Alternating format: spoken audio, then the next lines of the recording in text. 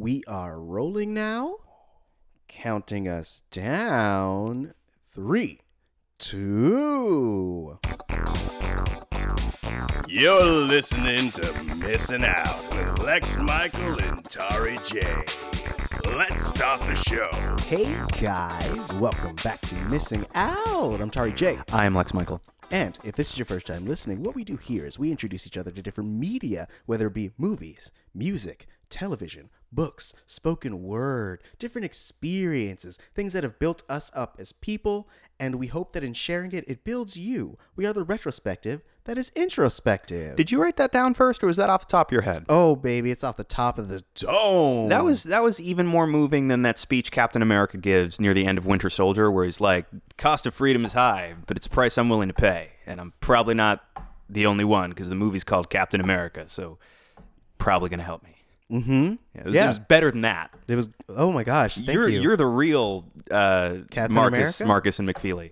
Oh. And Captain America, because you wrote it, and you wrote it in your head. Yes. And you delivered it. Thank you. So you're all of it. And you're self-directed, so you're also the Russo brothers. Oh, wow. You're lavishing all this love on me. It really makes me think of today's topic. Today we're talking about the 36 Questions musical podcast. It's a creation by 2 Up Productions.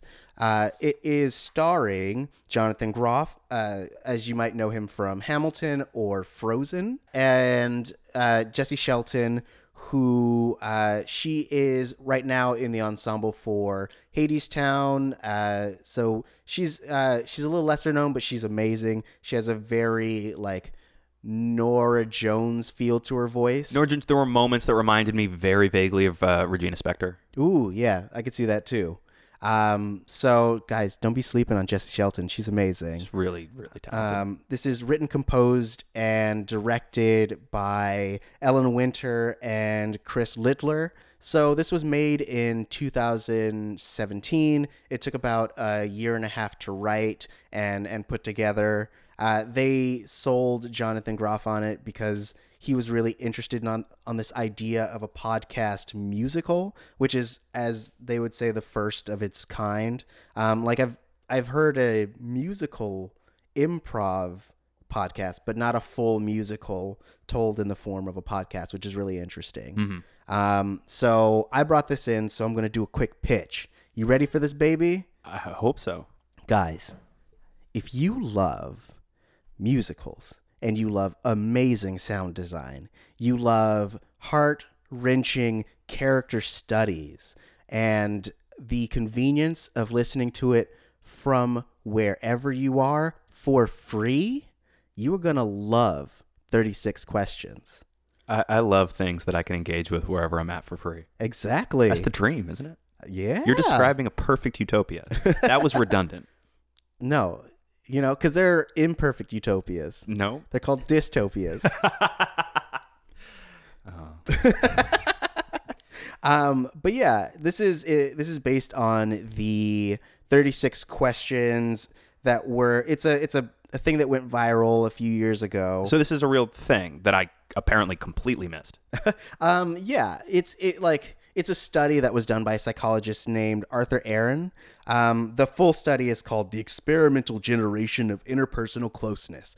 The idea is that asking these 36 questions with someone will essentially create instant love between the two of you. Doesn't have to be romantic, but it is something that people will sometimes do on dates just to have a sense of vulnerability and intimacy with their partner. What's it called again? It is called the Experimental Generation of Interpersonal Closeness. See, maybe that's why I missed it. It sounds like some shit for smart people. I mean, it's made by a psychologist, for them man. Coastal elites. I'm a bigger fan of the inland elites. But I completely missed this. I mean, I feel like it is something that it was viral for a little bit, and then it kind of disappeared into the into the dark depths of the internet. Where do memes go when they die? I feel like they go into not even a graveyard. They go into just a big body pile, and then at some point, they might get reanimated, and they crawl out of the pile with little pieces of the other one stuck to them. and then they get to the top and resurface and almost like grow out of the ground like a plant. And then people are like, hey, I remember that. Nice throwback. And then it dies again. Wow. Yeah, it's gruesome. That's pretty bleak. I mean, that's what happens with memes, bro. The internet's a rough place. So, Lex, this was your first time listening. Yes. What are your initial thoughts? So I didn't necessarily know that this would be for me insofar as I am not a big audio fiction guy. I don't know why I find it a little bit difficult to key into sometimes.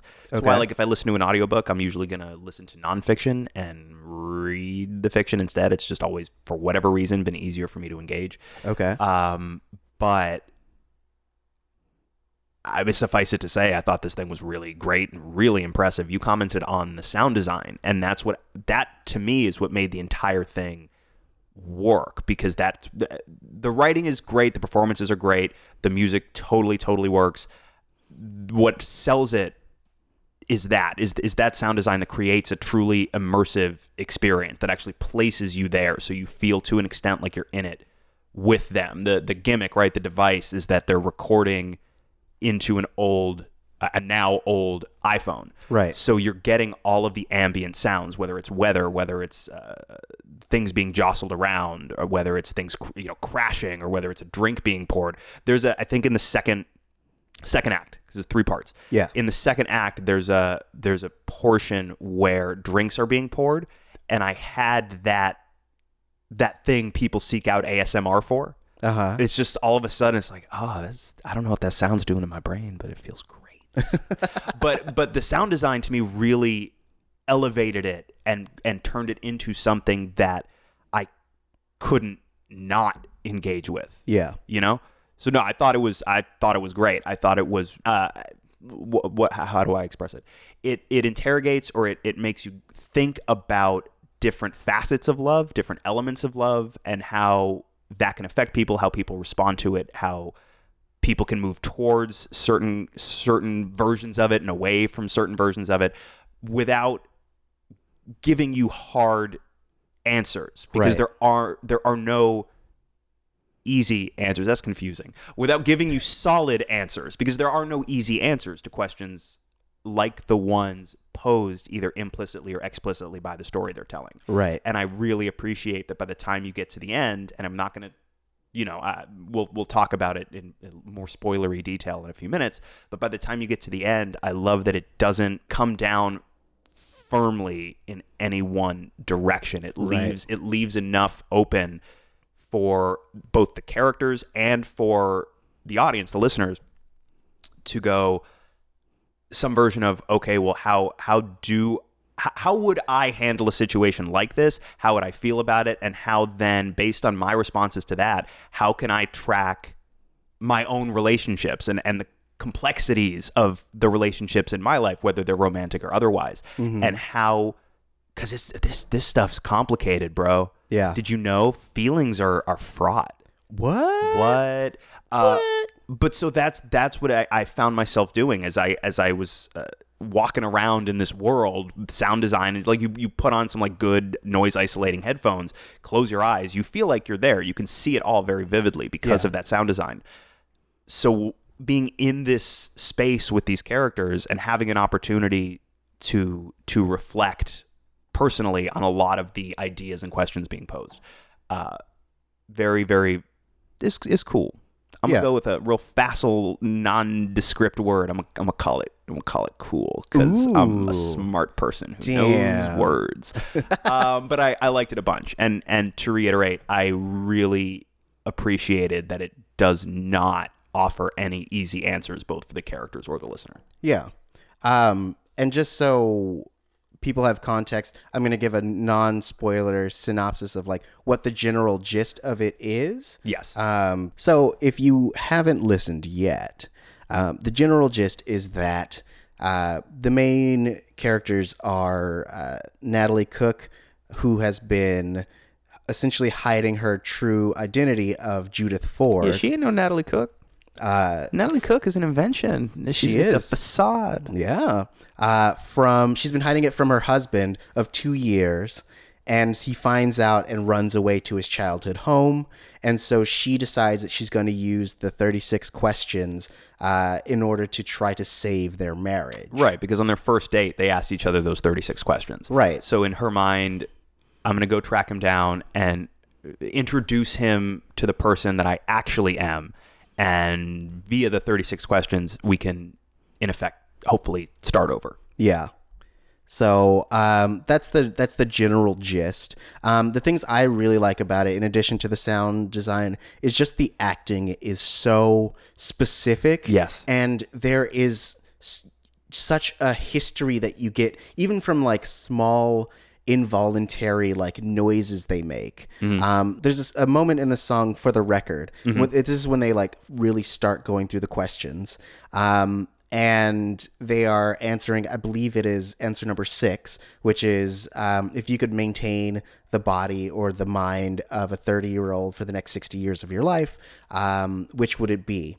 And they give their answers. And when Jace, played by Jonathan Groff, repeats back Judith's answer, she gives a little like squeal, and those little things, you wouldn't even realize that they are essentially between big sheets of plexiglass. Like, they feel so intimately connected.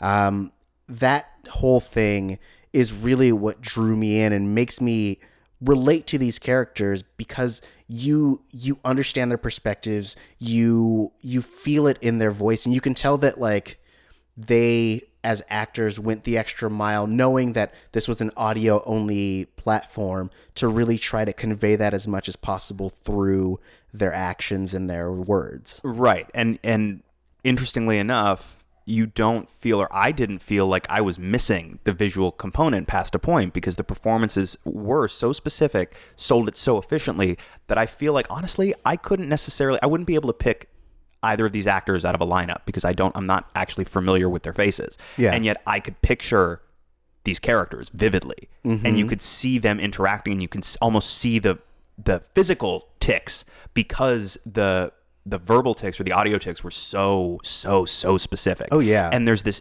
intimacy there that it makes sense. They fell in love and they were married for 2 years before he found out that she had been lying about her identity. Right.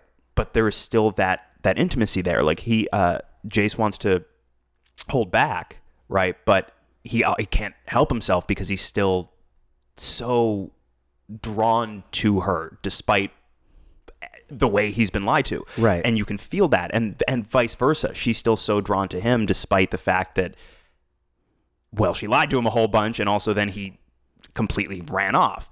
And feeling that, and the way their performances sell it, it also makes it really, really easy to, in effect, fall in love with both of these characters as a listener. Right. Very quickly, it was so easy to root for both of them. Not even necessarily to root for them to resolve their issues and get back together, but just rooting for the two of them as individuals. It became very difficult not to actively root for both of them. Right. Also, Jace takes care of a duck. Which is great. But yeah, so I feel like this is a good moment to start dropping down that spoiler wall.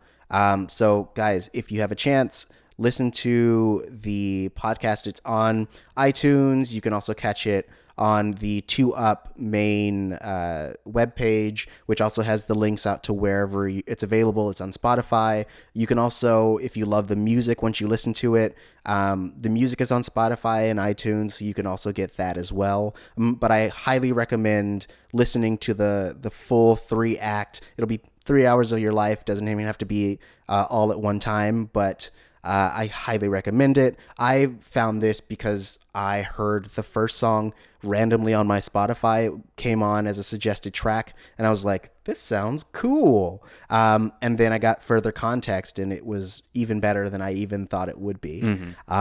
So I highly recommend it. We're going to talk about spoilers or like the overall ending and things of that sort. So I want to give you a chance to like experience it for yourself before we do so. So do that. Come back if you haven't had a chance. It's super accessible. And the spoiler wall is down. Oh, there it goes. Yep. So yeah, I also, as you were kind of getting at, like that there are no definitive answers by the end. It because it lets you kind of figure out how you want it to end, really.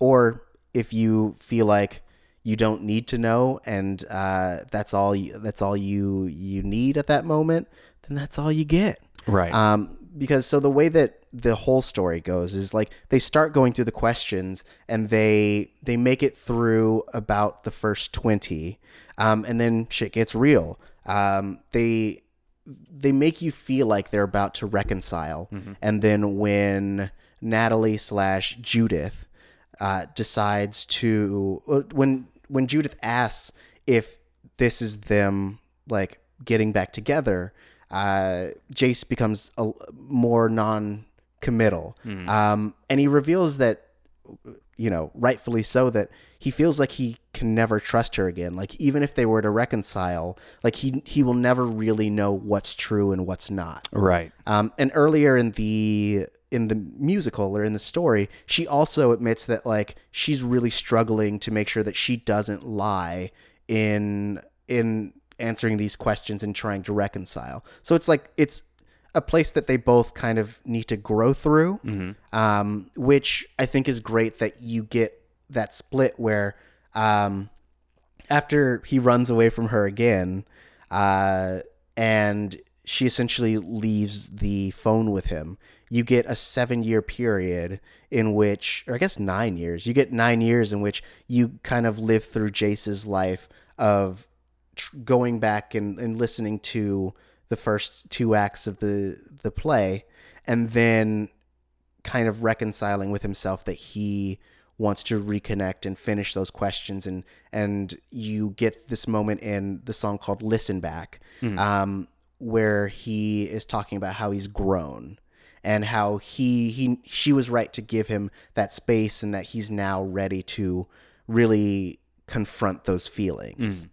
But the way it ends is you don't know how it ends. Right. In that they talk about how truth is subjective, but that's where it ends. You don't know if they get back together. You don't know if they become friends. You don't know if they stop talking or if they like rekindle their relationship. You don't know, but it's for you to kind of like let your mind wander or give yourself whatever you want to have from them.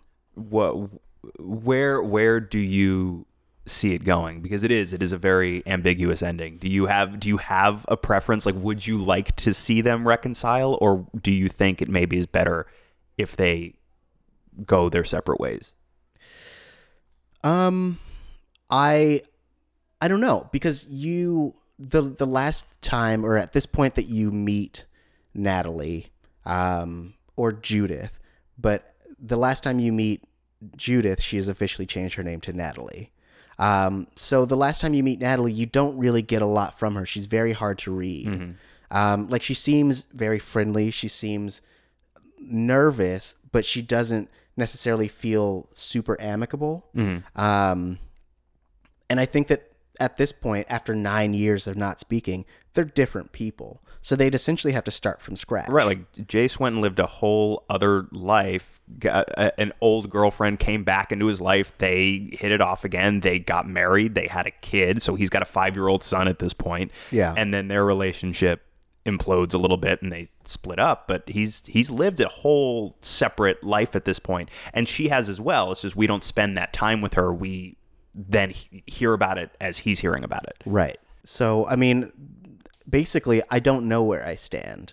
I think that there is a chance that they could reconcile. I think that there's a chance that they could essentially start talking again, but like it's also a long distance thing, and they're both in different places in their lives. So I would love if they became friends. Yeah. And I would love if they were able to get to know each other. That's where I'm at as well. Do you think if you're in Jace's position, though, do you think you could enter into that again, like knowing what he knows and understanding what he understands now, even after that long period of growth. I think that, like, because they've had the long period of growth, the idea of being able to get to know each other from zero, they have that opportunity. Whereas I think that if they had jumped right back into it in the midst of, like, Act 2, when they're really, like, still tentative but getting drunk and making out, I think that it would have imploded it much bigger then. So I think they have a better potential of making it last now than they did then, but I don't necessarily know if that's best for them. I don't know where Natalie is at this moment. Right. So, like, Natalie could also be married. Like, who knows what she's doing? Right. We really don't get to know much of anything about her new life except that she travels a lot for business. Right. Which we've been given enough context up to this point that for all we know, that might not be true. Yeah, but I'd like to think that she spent the last 9 years figuring herself out. 'Cause, like, the thing about this that resonates with me is that I feel like I have been, and in some ways am still, both Jace and Natalie. Okay. In that I feel like everyone who is trying to put themselves out there, like, I feel like I'm someone who has tried to be people I'm not, and put that forward instead of, like, who I truly am, which is where I resonate with Natalie. But, like, I also feel like I resonate with Jason, that, like, I'm very trusting. And so, like, I will open my existence and I'll try to be as forgiving as possible, but that also can lead to heartbreak. But I'm also a coward, and try to avoid confrontation, like Jace. So I don't know. I think I feel like it's two parts of my existence fighting one another. Right.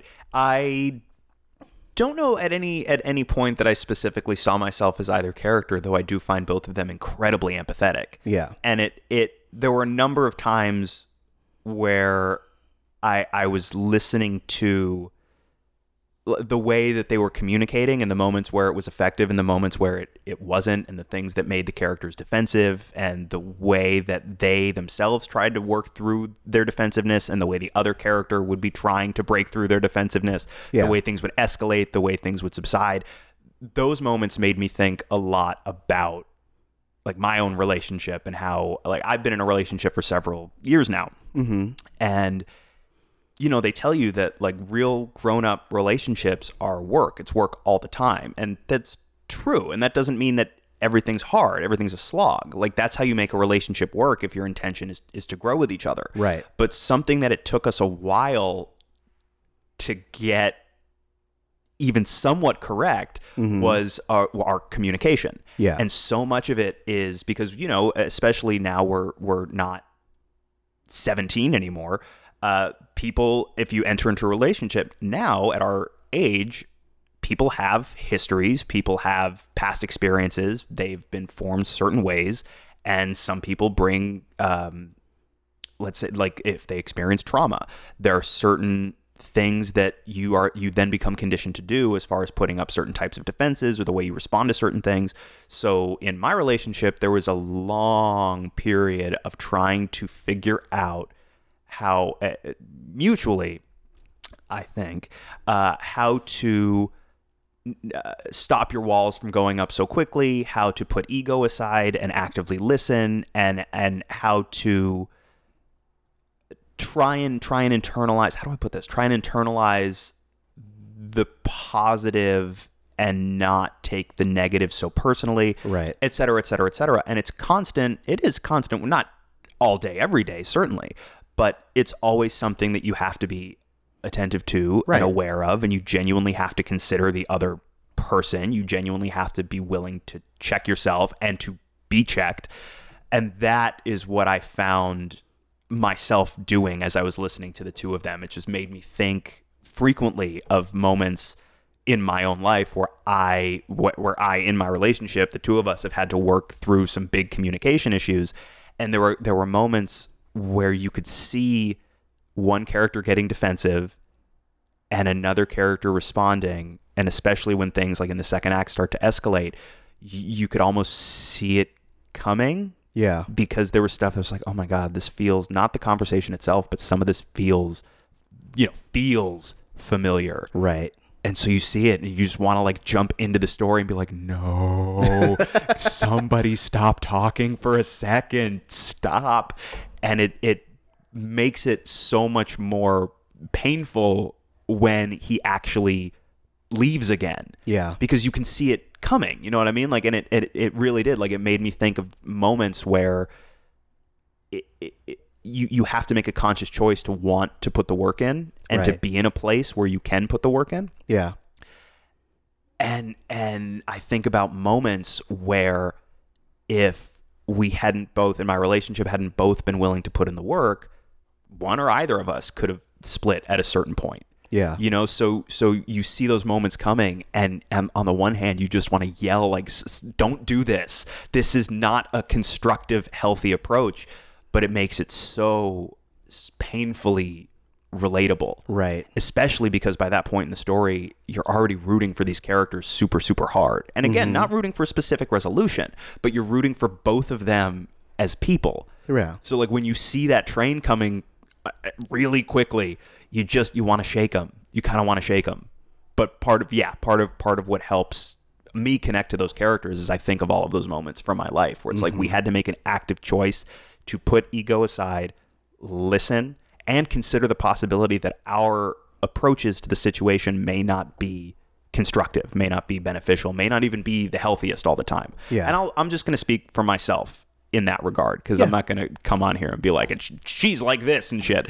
But speaking for myself, there have been a lot of those moments. Yeah. And you really do have to be willing to set aside your preconceived notions, set aside ego, set aside the even if you're really convinced you're right, set aside this preconceived notion that just because it feels right to you means it must be the right thing, and consider the possibility that the other person has a real valid take on what's happening. Mm-hmm. And even if they don't, even if they're way out of left field, have the patience to clear your mind. Don't jump on it and be like, you're crazy, you're wrong, whatever, because that just escalates everything way faster. Yeah. Surprise. Be willing to hear each other out and be willing to work, be willing to put the work in. Yeah. And the 36 questions are a really fascinating device to that end, because the whole point is asking questions, listening to the answers. And I love within this story, there are moments where they feel like they're really bonding, but in those moments outside of the framework of the questions, there's a bit of tension. Well, they both at different points feel very tentative about it. Yeah. Even when they're becoming a little bit more intimate, even when they talk about like they were just making out and stuff, like he kisses her, still it never felt to me like either one of them was sure about that aspect of it. Mm-hmm. And their communication reflected that. Whereas within the framework of the questions, up until the point where things implode, and especially in that last scene where they finish, that's where it actually genuinely feels like the communication is honest and consistent, and they are actually listening to each other, even when one or either of them has to jump in and be like, that's not the question. Right. They're actually listening and engaging. And when they call each other on their dodges, for example, the other person actually listens. Like there are moments where they clearly don't like it, but the other person actually listens and takes it into account and adjusts. Yeah. You know, and if only they had that malleability in their other interactions, the story may have played out differently. Right. Even considering that she did lie about her identity for 2 years, which is a big deal. It is well, I guess the question is, Lex, do you feel like if, let's say that you found out that your significant other had been lying for 2 years about who they were, and then gave you context for the background of it, do you feel like you would be able to forgive her for that? Or how do you feel like you would deal with it? I like to think that I could process it, and if the justification for it was that this is essentially my way of coping with trauma, I feel like I could forgive. Yeah. I feel like I could understand. At the same time, I don't know that I could ever feel secure in that relationship again, because if you're willing to deceive me willfully about something as massive as your identity, Yeah. how am I going to be able to trust going forward? Right. You would almost like it seems like there's a chance that they do at the end of the story, you would have to start from zero and get to know each other all over again. But even then, I am not super duper convinced, though it is possible. I am not super convinced that I could ever feel, even if we started from zero, I don't know that I'd be able to trust. I feel like even if I recommitted, I feel like somewhere in the back of my head, there would always be this little voice that's like, but how do you know that's true? Right. How do you know that's true? How do you know that's true? And that's a great way to go crazy. Yeah. And that's not a healthy dynamic. So the honest answer is I don't know if I could make that work, if I could go back into that situation knowing what I would then know. But that's sort of the point, isn't it? Right? Yeah. Like there is no easy answer to that question. But it makes you think, right? Like it really, like this story really does make you think. And it's like, yeah, what would I do in that situation? I have no clue. I have no clue at all. I don't know. I think that's interesting. No, it's great. Because I also have no idea. Like I like to think that I'm woke enough to be like, yo, let's after some time we can be friends, etc.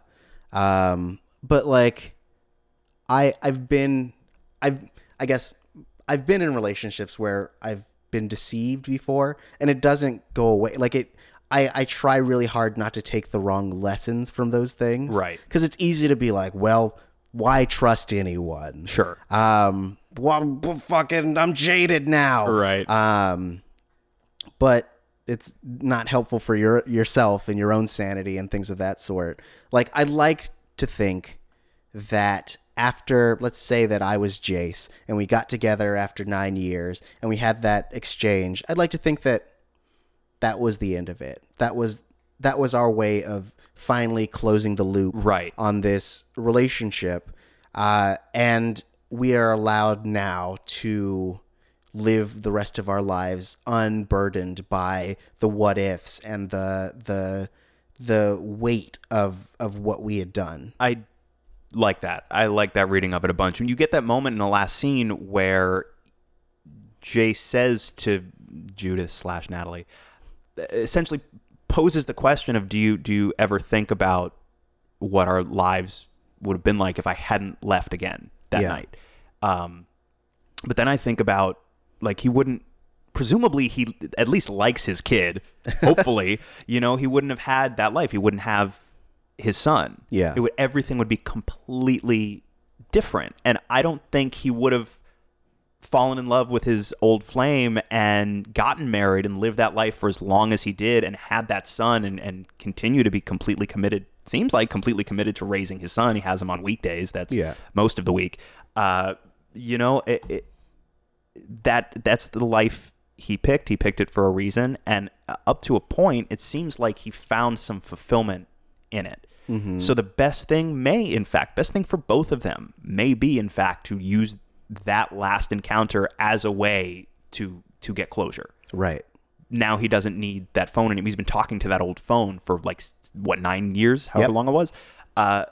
That's somebody who very clearly, and he talks about it, he makes it explicit, is not ready to move on. Right. Doesn't know how to move on. At different points, there's the one question that they both give the same answer to, which is essentially like that they make it explicit. They don't know how to let the other go. Mm-hmm.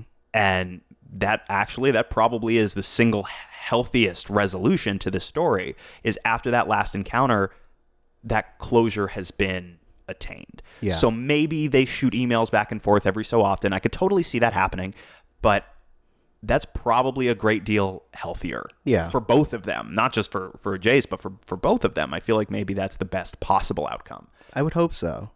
Yeah. I mean, but, humans are messy. I assume that they, make out a bunch every so often. They meet up and they're like, hell yeah, hotel sex. And then, go on with their lives. Even smart people aren't that smart.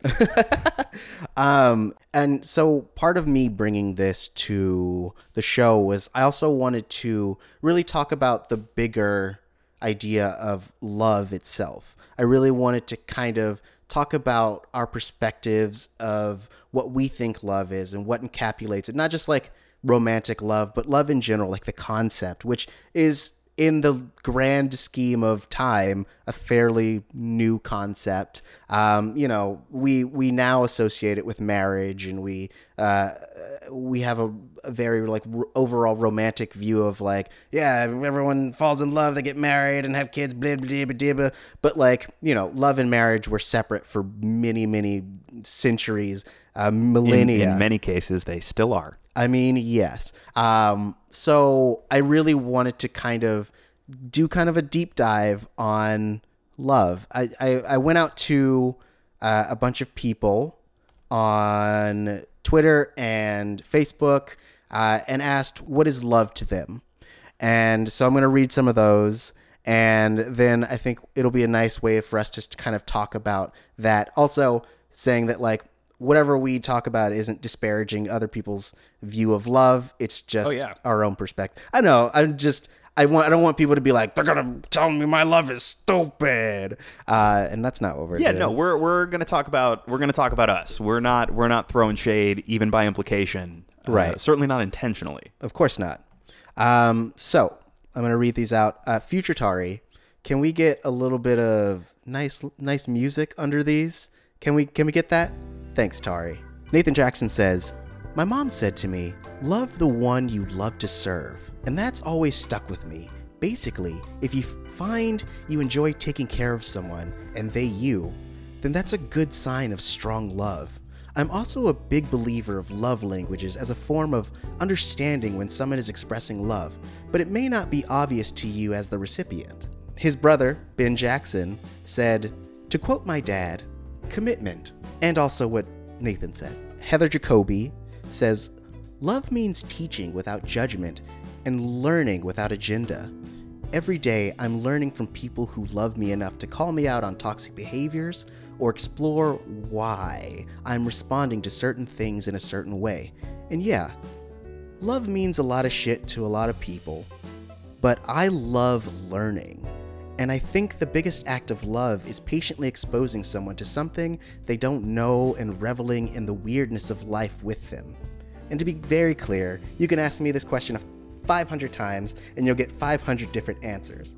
Stephanie K says, wanting to give this person everything while they ask for nothing. Mina Wahab says, love is wanting to make someone better and consistently improving your lives together while simultaneously accepting them for who they are. It's wanting the best for them, even if it means losing them in the process. Dan Minna says, love is an entirely personal experience. To love someone or something is to have them bring about feelings strong enough to form permanent attachment to them.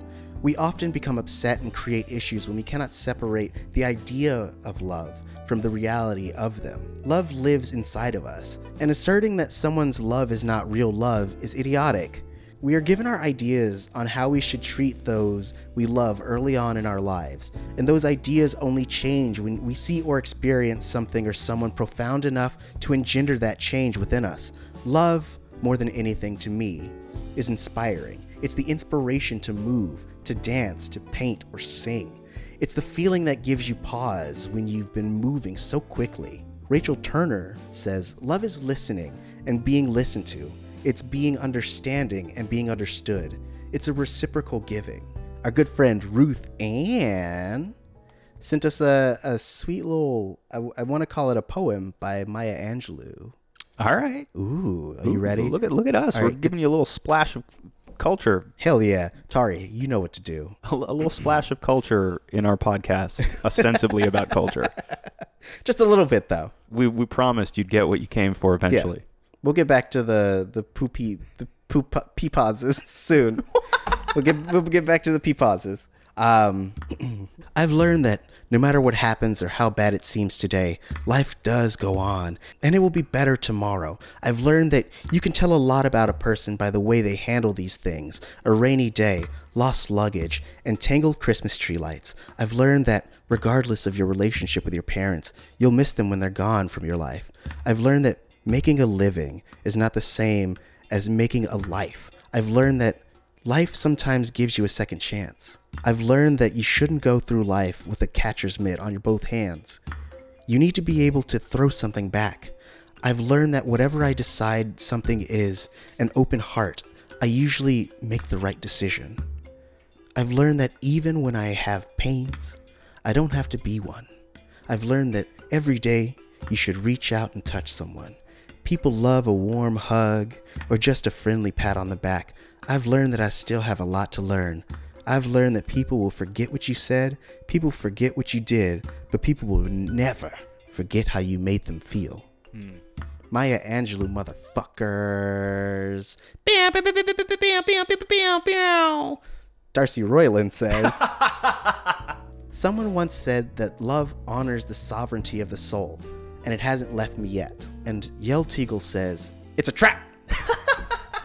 But those are different people's views of love, and they vary, and there's a uniting idea that like love is something that is both given and received in different ways, and it ultimately comes from within and is received internally as well, and it changes us, and it moves us, and essentially ultimately is something to try to make us better as people.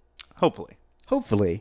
So that's the idea. Like, what do you feel like love is? That's a big question. So first off, I really liked all of those responses. Me too. And in trying to answer that question, I want to try to not be redundant if I can avoid it. So I would say all of that. Yeah. All of those answers. Nah, dude, crib it. But honestly, it's commitment. Whether or not because there are obviously different kinds of love. There's romantic love. There's the love that good friends have. You can love, we love movies, whatever it is. Commitment, yes, but commitment almost sounds in some contexts like you're doing your duty.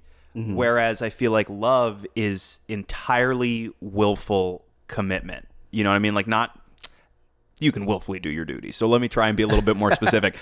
It's willful, but it is something that you're drawn to. You're drawn to that commitment. It's not something that you're even actively choosing to do. You are drawn to that attachment, and you are drawn to it in an unselfish way. Yes, hopefully you receive in your relationship. Hopefully, if you are in a romantic relationship, you're treated with love and respect, and so you are receiving that, but desiring to offer it as well, and offer it without an agenda, without any sort of tit for tat, give or take, scorekeeping type thing happening in your mind. But also, I think we were talking about this a little bit earlier. For me, it's about understanding, especially as we start to get a little bit older, understanding that no matter how in love you are, it's always going to be work. If you want to make a loving relationship work long term, especially as I was saying before, if the idea is you do both grow and change, but you're doing so together, it's work. And right. So, yes, all of the answers that we got, I agree with completely. Those were really wonderful answers. By the way, thank you to everybody who answered that question. Yeah. All of that. But for me, it was about, how do I know that I'm in a relationship with somebody who's right for me, right? Yeah. My answer to that question is, on top of everything that was offered by listeners, I found somebody that I genuinely want to do the work with. Mm-hmm. That to me, and maybe that sounds, I don't know if that sounds as substantive to somebody else, but that's the heart of it for me, right? It will always be work. There are going to be days where it's really hard. You're going to fight. You're going to butt heads. You're going to make each other upset sometimes. Feelings will occasionally get hurt. Do you really genuinely want to put in the work with the person you're with? Because if not, they may not be right for you, and there's a decent chance that you'll both find that out the hard way. Right. Whereas if both parties know that they are, yes, they're in it, they're committed, the feelings are there, the selfless give and take is there, when things get hard, do you know you want to work your ass off with this person to get it right? That is maybe a somewhat unromantic way to frame it, but to me, that's what it is. I feel like we got some really big romantic takes on love in some of the answers you read. So some of it, and again, yes, all of that, but to me, there has to be a slightly, call it a pragmatic aspect to it as well, which is exactly what I'm saying. Right. When shit gets hard, do you know that you're both going to show up and do the work? And that makes sense. I think I agree. But I think that for me, there's a difference between like the pragmaticness of maintaining a relationship and the idea of love. Like to me, love as a concept it's an instinctual feeling. Right. Well, I still even like I agree with you, but even then, this is like look, all of the really romantic conceptualizations of love I'm there for, but love too is also basically synapses firing in the brain. Right. You know? Well, yeah, and I'm not saying that in that like as if anyone who knows me, I'm not a romantic in any way, shape, or form. That's not me, buddy. I feel like I really used to be. When I was younger, I feel like I really used to be, and over time that faded. Well, the idea of romanticism is largely based on fantasy. Yes. It's based on these fantastical concepts that we've been putting in literature and societal things that we share amongst each other. And a lot of them are ideals. They're based off of how we perceive the way that like love and relationships work or how we should be treated within the paradigm of a relationship. Mm-hmm. And not a lot of them are necessarily based on the gritty reality and the messiness of what actual relationships are about. Right. Which, I mean, I love the idea of romance and love and things like that. And like the idea of these nice, intimate moments between two people and the idea of being able to share all of yourself with someone is nice. Yes. I mean, but like it's something that we as people, when we are actually forming these relationships, have to work through, and that we have to separate what our expectations are from the reality of whatever that relationship is. Yes. And when I say that, like, I mean that we all go into relationships thinking that they are supposed to be a certain way.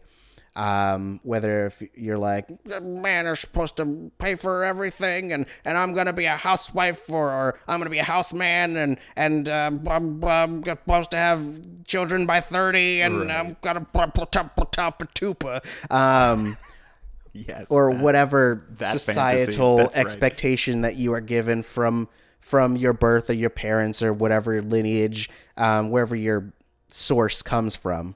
But like, you're also kind of rubbing that against someone else's expectations. Yep. And trying to figure out either how to compromise or how to, I guess, decouple that and find someone who actually has the same view if that's what you're looking for. Or occasionally to realize that sometimes the thing that you're insisting to yourself and to the other person that you need, I need to be treated this way, I need you to do X, Y, Z.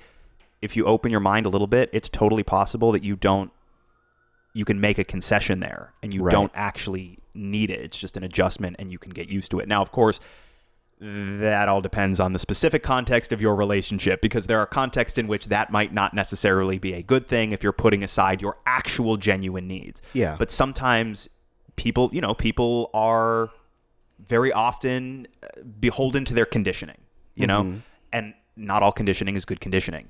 Right. Not all lessons learned are the right lessons or positive lessons or healthy lessons. Yeah. So occasionally you also, in my opinion, need to be willing to let go of some stuff. Yeah. And sometimes that can be a painful process, but sometimes that can be an incredibly healthy and necessary one as well. Yeah. Again, your mileage may vary depending on the context of your relationship and what we are talking about specifically letting go of. Right. But I feel like that's another important, that's a third possibility in the paradigm you're describing.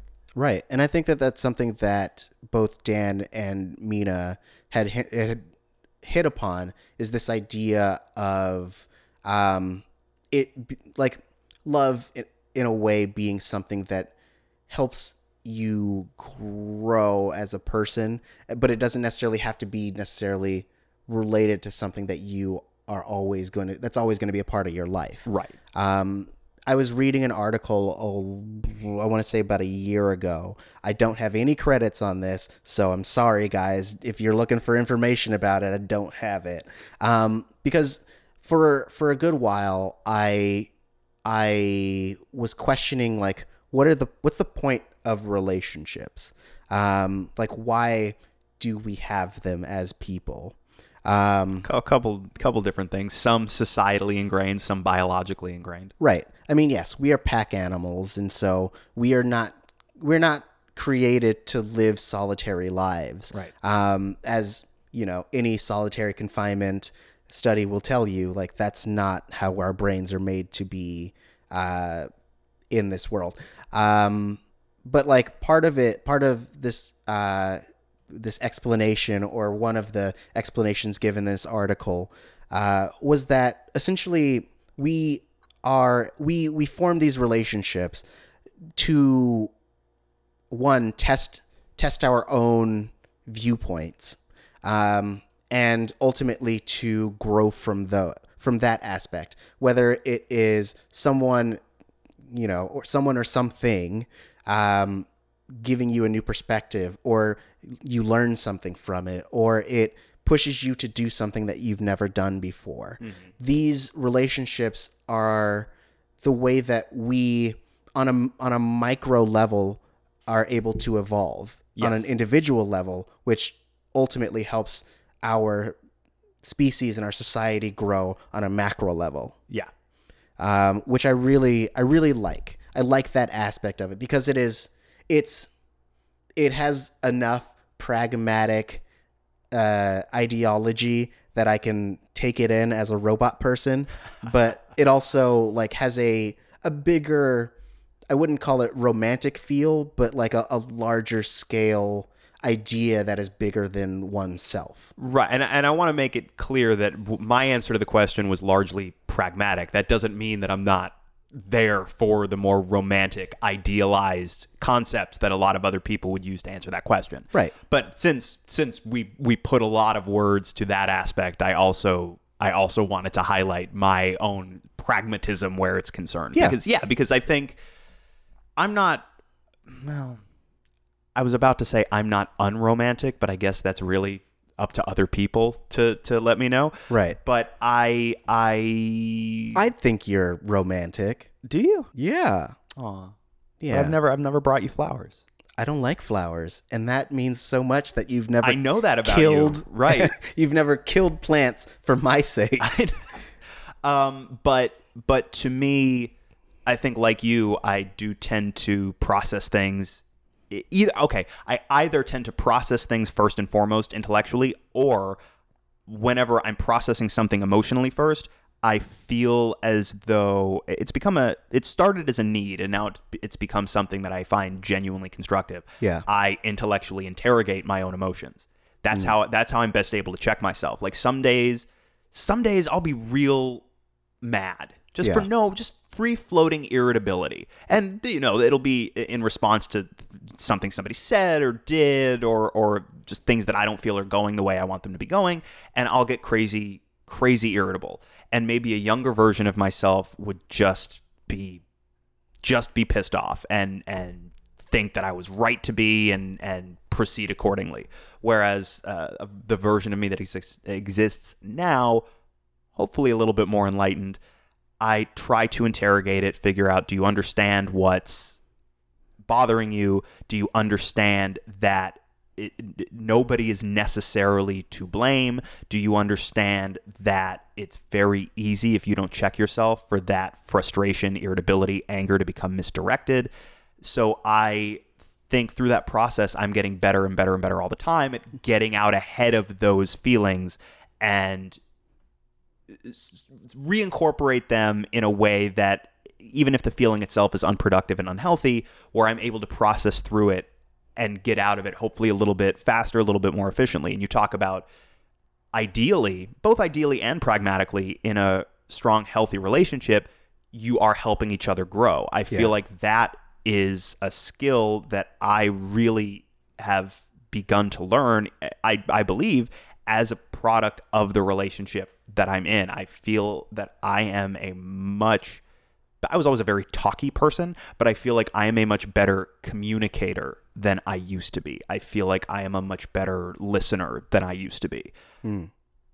I don't remember what my point was, but that all seems pertinent. Yeah. I mean, I think that I'm about the same, though. Like, I've in recent years, I've started trying to vet my feelings through other people, so that, like, because I feel like I spent a lot of my life having to walk myself through my own feelings, and it kind of leads you to kind of only really consider your own perspective. For me, well, I feel like our culture has shifted aggressively in that direction overall. Right. It's almost a trite thing to say at this point, but we have become a culture of hardcore narcissists. But that's like something I've had to try to figure out how to get through. Like, I feel like I've spent a lot of my life being fairly self-centered because I've had to really spend a lot of my existence looking inward. And so now I'm lucky enough that I have a close enough relationship with my roommate to, if I'm feeling something and I don't know if it is the right way to feel, if there is a right way to feel, I'm able to kind of open up and go, here's a thing that I'm feeling. What is your perspective? And get that feedback and learn from that experience, which is what I think is great about love.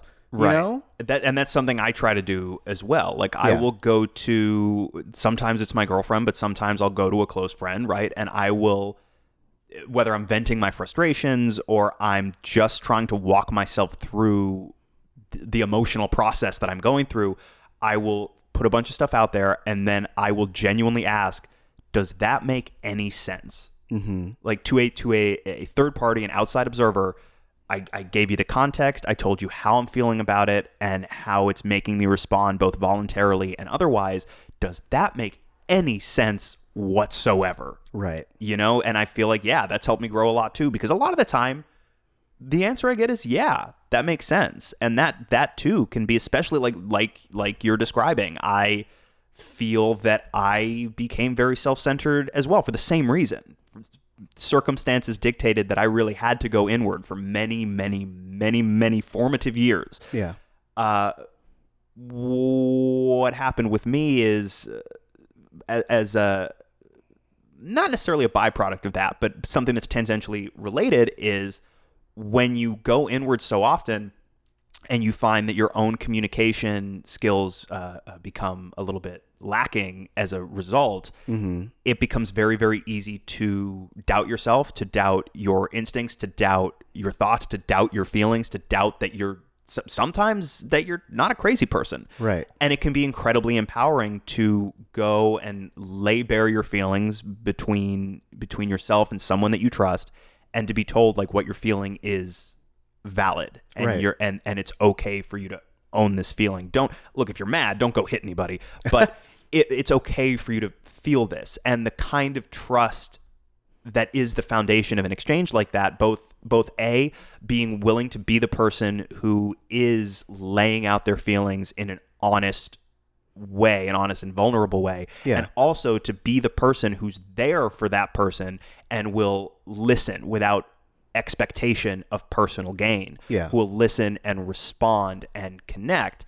That is love. I mean, that's love. It's not love every time necessarily, sometimes it really just does become pragmatism, but that's love. That's a kind of love, and that exists in romantic relationships, and it exists in friendly relationships as well. Just being that willing to be present for someone else. Right. And ideally it's mutual. That's best case scenario. Unfortunately, as we all know, some people love intensely and it's one-sided. Yeah. Ideally it is mutual, but that's the foundation of it, right? Like, yeah. And like you were saying before, that idea is both romantic and pragmatic. Exactly. And to even like piggyback off of that, I feel like it also is nice even when you get to that moment of expressing yourself and you tell this other person and they're like, you're wrong. And having someone who you trust enough and who is open with you enough to tell you to your face that not your perspective, but like maybe the way that you're considering things isn't necessarily the best way. Because I think Heather Jacoby had said this in hers, that the ability for someone to call you out on your toxic behaviors helps you to grow and to learn the empathy within that moment, trying to understand why the person is behaving this way and why it affects you the way it does. Right. And so like that in and of itself also builds you. Yes. As it has built us. This is the retrospective. That's introspective. I want to do the first 6 of the 36 questions, Lex. Okay. It's going to be fun, and we're going to be at least 1/6 more in love with each other. Okay? Are you ready? I don't know if I'm ready to be even more in love with you than I am. I mean, well, too bad, because you're about to be. So question number 1. Oh yeah, are you answering first or am I answering first? You can answer first. Okay. Number 1. Given the choice of anyone in the world, whom would you want as a dinner guest? Clarification question. Yes. Does it have to be a real person or can it be a fictional person? Fictional. Or anybody. Anybody. Okay, that makes it harder. Does it? Let's see. You know what? First place my head goes is Federal Bureau of Investigation Special Agent Dale Cooper. Okay. The protagonist of Twin Peaks. Earlier in the series, before things get like real funky. Largely because I just find him delightful, but also because we have things in common. We both really enjoy coffee, for example. But I would talk to him if I could talk to a fictional character. It would probably be him because I could talk about his experiences in the FBI, which would probably be really fascinating. Mm-hmm. I could talk to him about Tibetan philosophy, which is also really fascinating. I could talk to him about weird, freaky, paranormalish stuff, which would be a lot of fun. So that's my first. I'll go home later and I'll be like, fuck, that was I had this person. I should have said Thanos. And I'd be like, bro, why you do all that? And he's like, I'm so mad all the time. That's why they call me the Mad Titan. Oh. I mean, you can always change your answers at any given moment. Just text me. Pass me the Brussels sprouts or I will bathe the starways in your blood. Whoa, dude, that's a little... You have them, man. Like what I find odd about that is less the threat upon my life and more that you can reach them from where you're sitting. Right. Also, like he could just teleport them into his gullet. But it's a power move. You know what, though? If you have Thanos as a dinner guest and he's got all the stones, all he's got to do is snap his fingers and you'll never have to make another grocery trip again. Yeah. And like, think about how much money you'd save on... I'm changing my answer. Thanos. Okay. I accept your answer. Because if he's my dinner guest and he accepted my invitation and came over willingly, maybe we're buds. Yeah. Or at least neighbors that like we don't know each other that well, but in passing I'm always like, hey Thanos, and he's like, hey. You new to this farm? Yeah. Man. So that's actually but that's not altruistic. That's not a good love answer because I'm looking for personal gain here. I'm looking for Thanos to just create an infinite supply of food. No, but the purpose of the questions is just for you to be real, bro. It's for you to just lay bare your soul, you know? So it's not supposed to be about like you trying to impress me. It's just you. You got to be you, bro. Cuz like I guess too cuz the in my head I still am living with my girlfriend in this scenario as I do now. Okay. So she's just present by default because she also lives there. Yeah. So if Thanos or whoever the shit is a dinner guest of mine, it's a dinner guest of both of us. Which is if you're listening, don't get mad at me that I didn't say you because you're already there.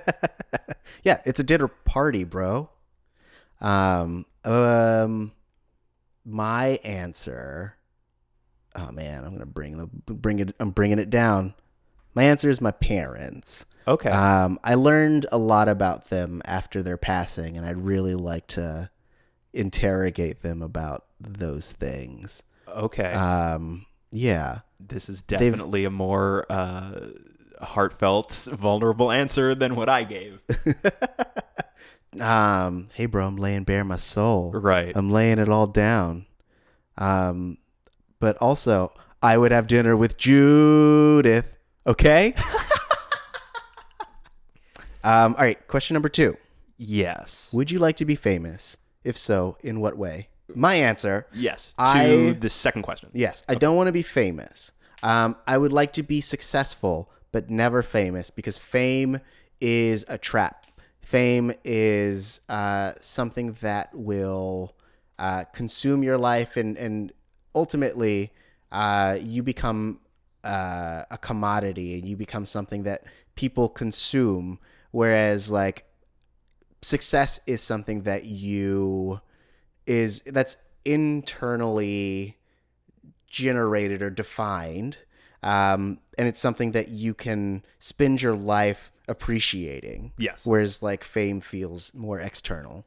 My answer would be pretty similar to that. Fame sounds awful. Not being able to go out to eat without getting swamped by people, that doesn't sound great to me. Yeah.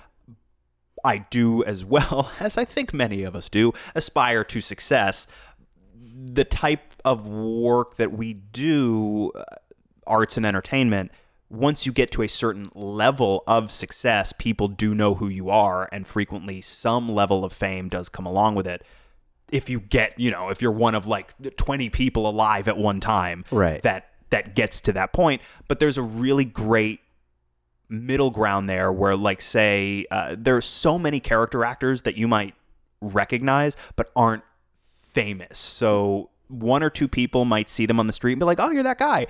But for the most part, they could go out and have a meal without getting mobbed. Right. That's, I feel like, kind of the sweet spot for me is success. Recognition. Like, yes, of course, everybody I think wants a little bit of recognition for the work that they do, especially if it's work that they're passionate about. Yeah. But fame sounds miserable. Yeah. Though all right, here's the one condition at which I would be famous. I would go back to, let's say, 2012, 2013. I would become YouTube internet famous, get a few $1 million just for like having a Coke in the background of my video. Yep. And then I just disappear. Yep. Yeah. Fame for a hot second. Yeah. That's my fame. And then it'd be like, where'd that guy go? And cuts to you buying your third mansion. Yeah. But yeah, I mean, obviously, if I were to be famous, it would be, be arts and entertainment centric. But right. I don't want... I want to get close enough to fame to brush it with my fingertips. Mm-hmm. That's kind of where I want to be. Like, I don't want to be famous. I want to be successful enough that I get the perks without the baggage. Right. Makes sense. Yeah. Okay. Question number 3. Before making a phone call, do you ever rehearse what you're going to say? Why? Sometimes because I psych myself out, and I totally, through my own weird neurotic mental processes, I become insecure in the moment about the conversation that I'm going to have. So I start running through, okay, I got to say this, and I'm probably going to say it this way. Ironically enough, the calls that I rehearse ahead of time seem to go the worst. The ones where I'm mostly just winging it and not thinking about it at all tend to go way better. So I've learned to stop doing that, but I still find myself, I don't walk around saying stuff out loud, but I do find myself sometimes in my head going over and over and over, okay, I gotta say this, gotta say that, oh my God, this sounds hard. I have to say this, I have to say this. Right.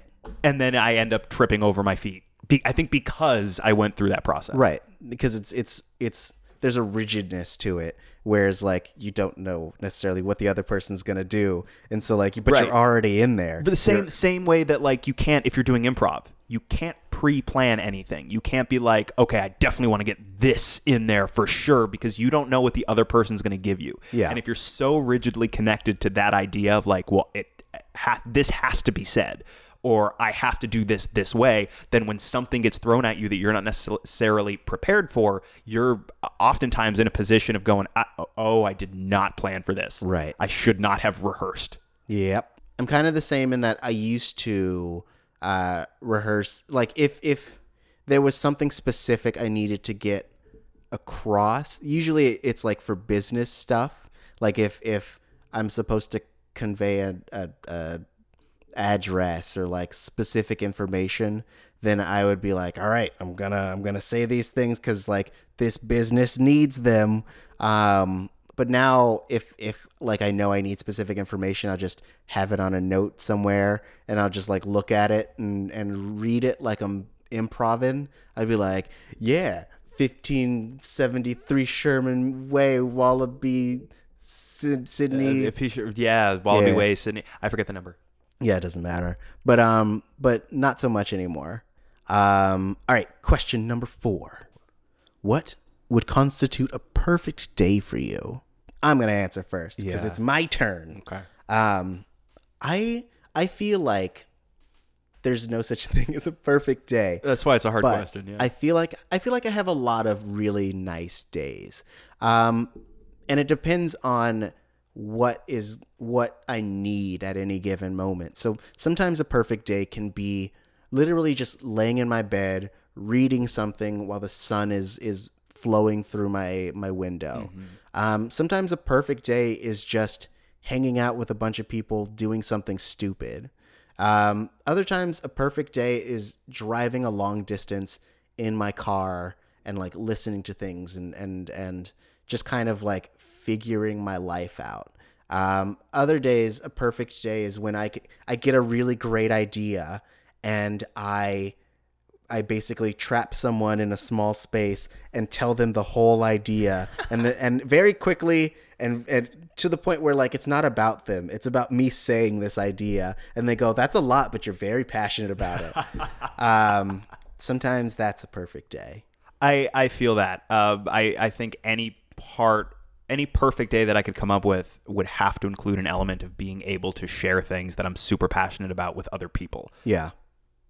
Hopefully they're into it. Hopefully I'm not just trapping them in a small box.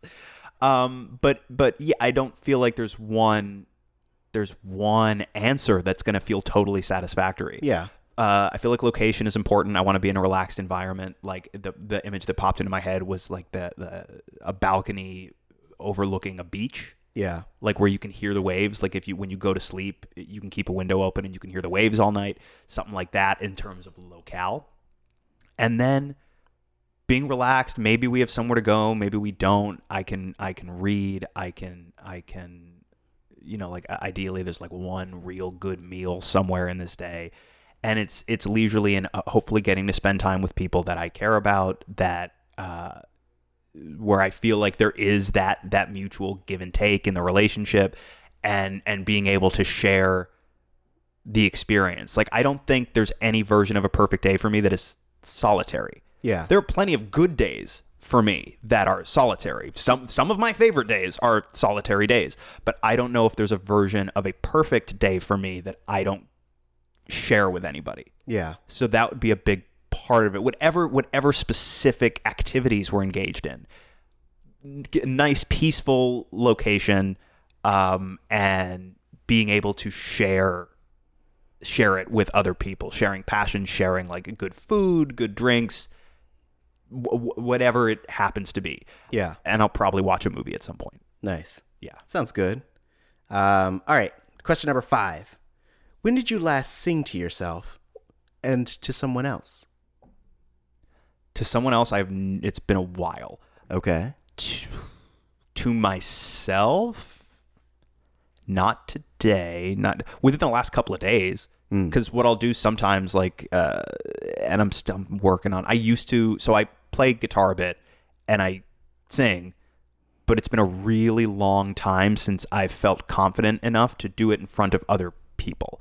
I used to all the time, and then I think I let myself get way out of practice, and I didn't feel like I was that good at it anymore. And now for the past several years, whenever I have hours to myself, I'll usually pick it up and play with it, and I'll play and I'll sing and whatnot, but I do that for myself. It's not something that I would ever actually pursue, but it's something that I get a lot of gratification from. Yeah. So that I will sing in that respect, I will sing for and to myself with relative frequency. Okay. I sing to myself every day. I think that, like, literally before the moment you walked into the door, I was like singing and having a good time. And the last time I sang to someone else was probably right before we started, when you said a line from the from Gorillaz Gorillaz song, and I was like, I'm finishing this. So singing is very exciting to me. Yeah, we were talking about how that song Clint Eastwood by the Gorillaz is a song that when I hear a line from it, my brain will finish the rest of the song. Yeah. There must have been a time recently where I referenced a song and my girlfriend was like, wait, which one is that? How does that go? And I like real quick rattled off a line or something from it. Yeah. But I don't remember when. That's really interesting, considering how often I do sing privately. I genuinely can't tell you off the top of my head the last time I sang for somebody else. Interesting. You want to give us some bars right now? Not really. Okay, cool. Yeah. I used to do musical theater a ton. Like, that used to be my thing. Yeah. When I was much younger, I thought of myself way more as a singer who acts than an actor who sings. Right. And over time, the two just slid past each other on that axis. Interesting. Yeah. Okay. I can't wait to get you some sweet vocals on this jam. One day, maybe. There'd have to be a reason, you know? Yeah, I'm going to trick you into it. It's fine. I don't think you're going to trick me. Oh, I'm going to do it. I don't. You got to Mark get up. my words. You got to get up pretty early in the morning to outsmart, because I don't sleep at night really, so I'm probably awake I will. already, looking out for people trying to do me. It's 5 a.m. I haven't slept because I may be being fooled at this moment. Okay, last question. If you were able to live to the age of 90 and retain either the mind or body of a 30-year-old for the last 60 years of your life, which would you want? Okay, my answer is arguably a bit of a cheat, right? Because mental deterioration is very often the byproduct of physical deterioration in the brain. Okay. So I would say body, because presumably, unless the premise of the question is one is definitely going to go regardless, I would say body, because if I maintain a young, healthy body, there's far less physical deterioration, which by extension would presumably mean there's far less mental deterioration. Okay. There are of course exceptions, but if we talk about the mind starting to falter as you age, a lot of that does have to do with physical processes in the brain that don't typically impact somebody with the body of a 30-year-old. Yeah. So that would be my answer. I don't know if I'm allowed to cheat that way. I mean, I'll accept it. But that's my thought, is I could have it all. I would go for mind, mostly because my body's already garbage, and so like reducing it back to 30, like, that ain't gonna do shit. I'm still gonna be lactose intolerant. I'm still gonna be caffeine sensitive. Like, I don't know. I might as well be able to still think and exist, as opposed to just being like, yep, you're a big stinky farty smelly guy. But what if the 30-year-old whose body you had was like a Hemsworth? But I'm assuming it's my body at 30, which, like, wasn't great then. It ain't great now. It's not going to be better, you know? I don't know. Maybe it's the optimal version of it. And all you got to do is like drink some kale smoothies. That's not what the question says. It's like the body of a 30-year-old. I've been 30. It's not amazing. However, the question does say a 30-year-old and not you at 30. Do I get to steal? So I get to steal someone's 30-year-old body? I feel like I would be like, yeah, give me the body of 30-year-old Chris Hemsworth. All right, so I'm just gonna be get outing people. I'm gonna put my brain in that sexy 30-year-old's body. Yep, It's true. I feel like there's a loophole in the question. I guess Because so. the question isn't if you could have your body as a 30-year-old. It's if you could have a 30-year-old's body. And I would assume that most people would interpret that as your body at 30. Uh-huh. But it doesn't state that explicitly. That's true. But also, the monkey's paw situation is like you're like, yeah, I want the body of a 30-year-old, and they just dump a husk of a 30-year-old down, and they're like, enjoy. You figure out what to do with this. Oh man. This is actually a list of questions devised by the mafia. So at the end of the 36 questions, you're supposed to stare each other in the eye for 4 minutes. That's not good radio. I'm going to no. So we're gonna do it for a whole minute, and while we do, listen to this ad. Did you know a turkey puppet once ran for the presidency of Ireland? Did you know that meat once rained from the skies of Kentucky?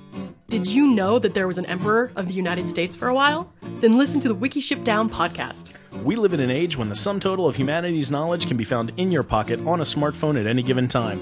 But when that knowledge is peer editable, like it is on Wikipedia, what does that say about mankind? So follow us down the digital rabbit hole as we drink, joke, and curse our way through the random button on Wikipedia and see where our journey through humanity's knowledge takes us. While you're at it, follow us on all social media at Wiki Ship Down. I'm Ruth Ann. I'm Ryan, and be sure to find us every Wednesday on iTunes, Stitcher, SoundCloud, or wherever you listen to podcasts. Lex Michael, are you in love with me now?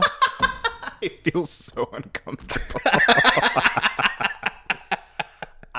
No, it's funny because I realized a while ago there was a big stretch of time where I was not thinking about it actively, but eye contact was difficult for me. I'm way better about it now, but for a while it was. But I discovered in this moment I am not so much better with it that wasn't uncomfortable. Okay. I mean, nothing personal. I No, feel like it's that fine. would be very uncomfortable with pretty much anybody. Yeah. I mean, but it's supposed to tear down them walls, baby. You're supposed to be uncomfortable. Get out your comfort zone, my dude. Fall in love. Oh, man. Cool. Well, any last words about 36 questions or the 36 questions about love? I was so very pleasantly surprised by this 3-part musical podcast that we were talking about a while ago. Yeah. I thought it was great. Love is very complicated. Yeah. Very complicated. That's what I got. I don't All know. right. That's what I got. I am curious to. I may at some point pull up the 36 questions and pose them to my significant other. That'd be fun. Maybe.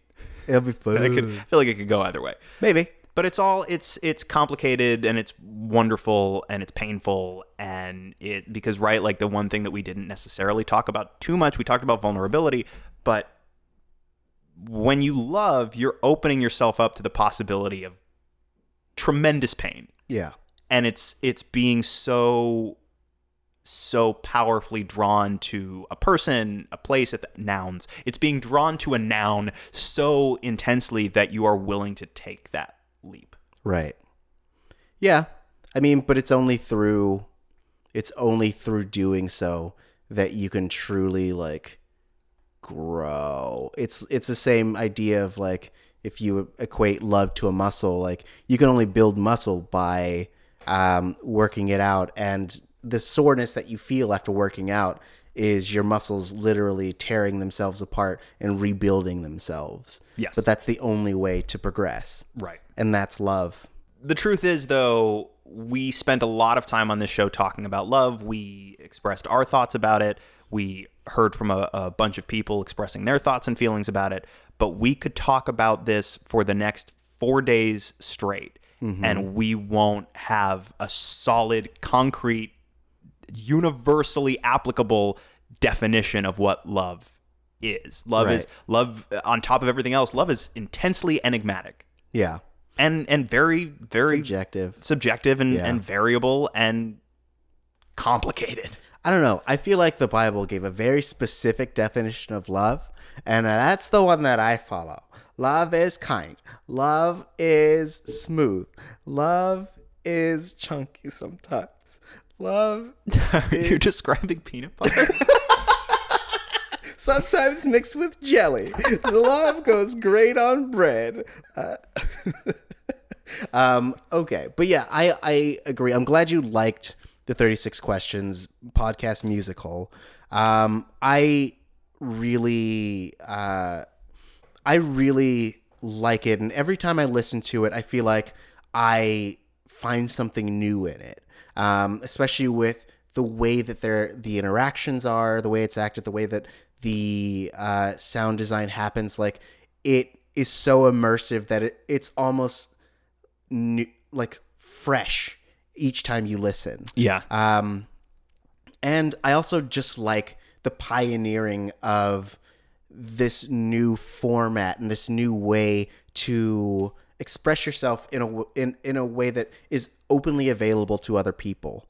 We podcast because it's a way of us connecting with people that we don't get to see on a regular basis. And it's a way for us to share the things that we feel. And I like the idea that all these different medias are finding their ways into podcasting and finding ways to essentially adapt themselves into this format that people can consume on a very easy and accessible platform. And I love that aspect of it. And I also love that it's something that can make me cry, because I love crying. I love feeling so emotionally drained and being like, oh, I just looked inwards and it feels so good, because emotions are good for you. And yeah, that's it. That's how I feel about this play / musical / podcast. And also, that's how I feel about love. I love being able to feel it, and I love being able to express it to my friends and my significant others and my family and things of that sort, because I feel like I spent so much of my life not being able to. Right. That now that I'm free, now that I've relinquished the chains of my own burdens, I can revel in it, and I can experience it both personally and through other people, which is great. Well put. Thanks. Guys, let us know your feelings about love. Let us know what you thought about 36 Questions. Let us know how you think Jace and Natalie turned out. Did they end up together? And what about Cooper? Did he ever get that orange juice he wanted? Who knows? Let us know at Missing Outcast. That's MissingOutcast. That's on Twitter. We're also on Instagram. We post pictures and things that we talk about. And then also, if you want to, you can hit us up personally. Lex Michael, where can people find you? I am on Twitter and Instagram at the Lex Michael. And you can find me at Tari J, TauriJay.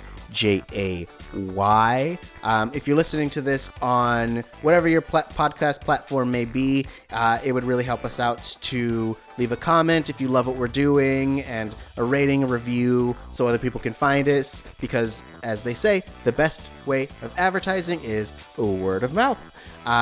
So till next week, this has been the retrospective that's introspective. And now you have a new perspective. As we said in church when I was a kid, that's love. After 3 days, he rose from the grave and saved a wretch like you and me. That's love. Hey, you just sang to me. That's love. All right, sing it back now. No. Okay.